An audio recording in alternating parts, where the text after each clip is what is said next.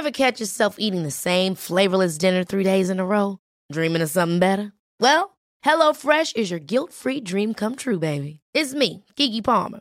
Let's wake up those taste buds with hot, juicy pecan-crusted chicken or garlic butter shrimp scampi. Hello Fresh. Stop dreaming of all the delicious possibilities and dig in at HelloFresh.com. Let's get this dinner party started.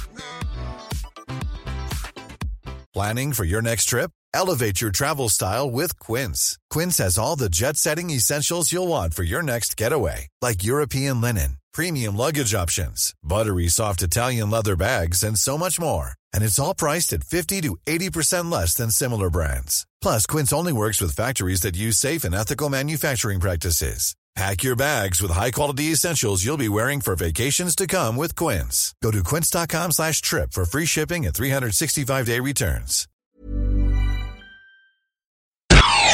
You're listening to AI Audible, the new narrated article podcast from the Anfield Index podcast channel.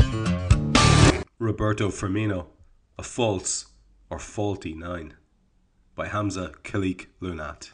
As the dust settles on yet another Liverpool FC setback in their pursuit of a Champions League spot come the end of the season, attention is justifiably set on Liverpool's defence, on course to concede over 50 goals in a league season again, and who conceded 3 goals to Leicester, a team who had not scored a league goal in 2017. However, during the first half of the season, Liverpool managed to get away with their fragile defence due to the impressive work of the Mane, Firmino, Coutinho triumvirate. Yet since Liverpool's late December 4-1 victory over Stoke, the team has scored 12 goals in 13 matches. Not many pundits have drawn attention to this issue, however. AI's Simon Brundish did so, and it's from his work that I shall make my case. Roberto Firmino has scored 3 goals in the past 18 matches and recorded 0 assists. In comparison, Daniel Sturridge, so often the recipient of blame and abuse from LFC supporters, has scored 10 goals and notched 4 assists in his past 18 games. It's obvious this sort of return from Firmino is not what Liverpool need to make the top 4, but quite rightly, people can look at the intangible off-the-ball contribution that he makes. Now, the question that may be asked is whether it was worth that extra pressing at the expense of a striker. The answer is, it depends.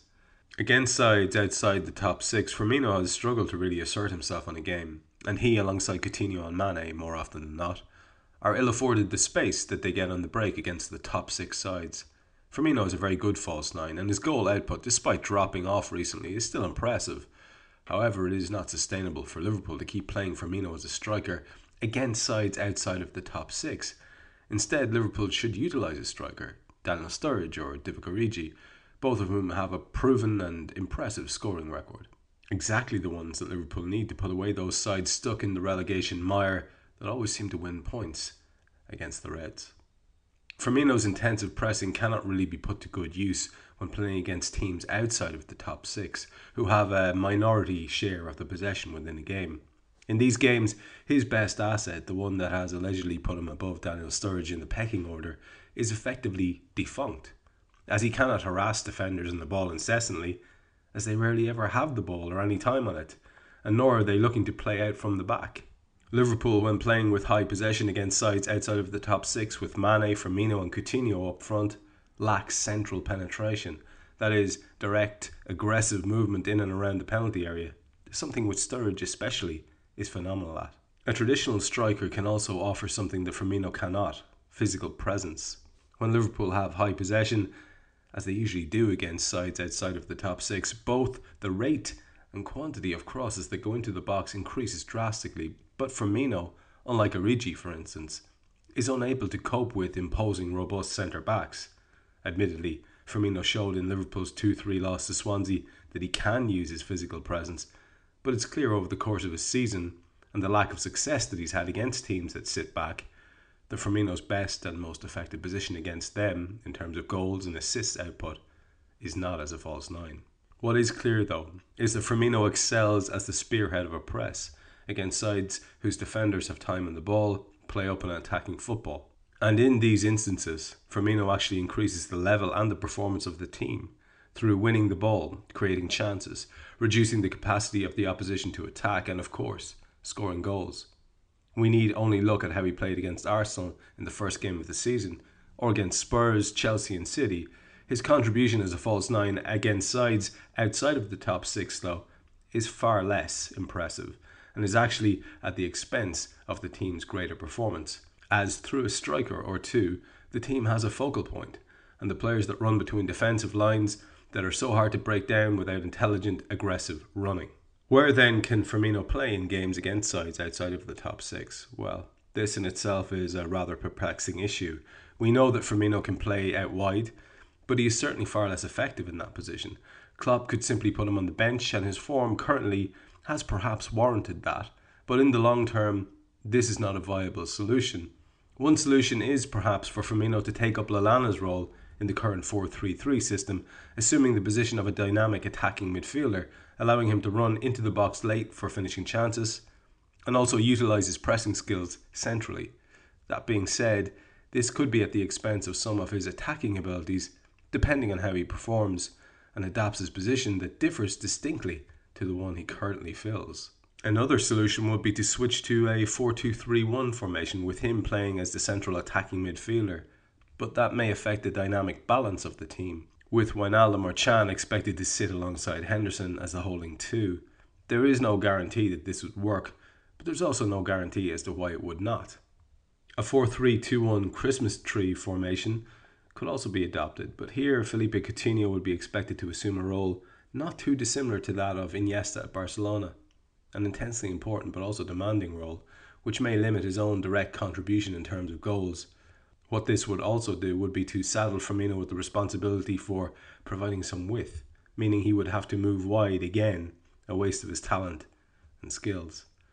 Perhaps my favourite approach would be for a switch to a two-striker formation, be it a 4-4-2 diamond, a 3-5-2 or a daring 4-1-3-2, in which the team would benefit from the very best of his pressing and finishing skills, and his movement would also allow his strike partner to find more space too.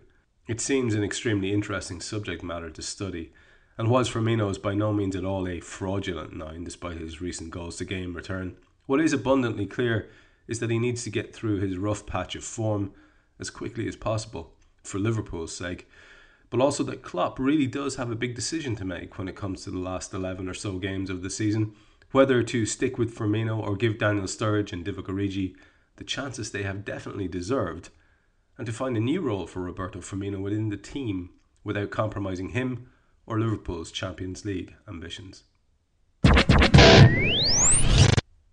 There's been so much negative talk about Roberto Firmino in recent days that it's nice to see Hamza's piece here talking about how best to utilise him, and remembering that he is indeed an excellent footballer who is valuable to the team. I think it's easy to scapegoat the guy who's at the spearhead of a non-scoring team, especially when we've had such a stunning ability to do exactly that in the first half of the season. But you could say that about every aspect of the game, surely.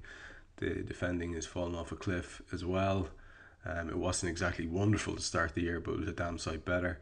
The midfield play has gone to pot similarly. So it seems to be a little bit cruel to pick out Firmino, especially. I don't think he's performed very well at all in recent weeks. He's given, let's say, ammunition to those who would be happy to fire as many shots as possible in his direction.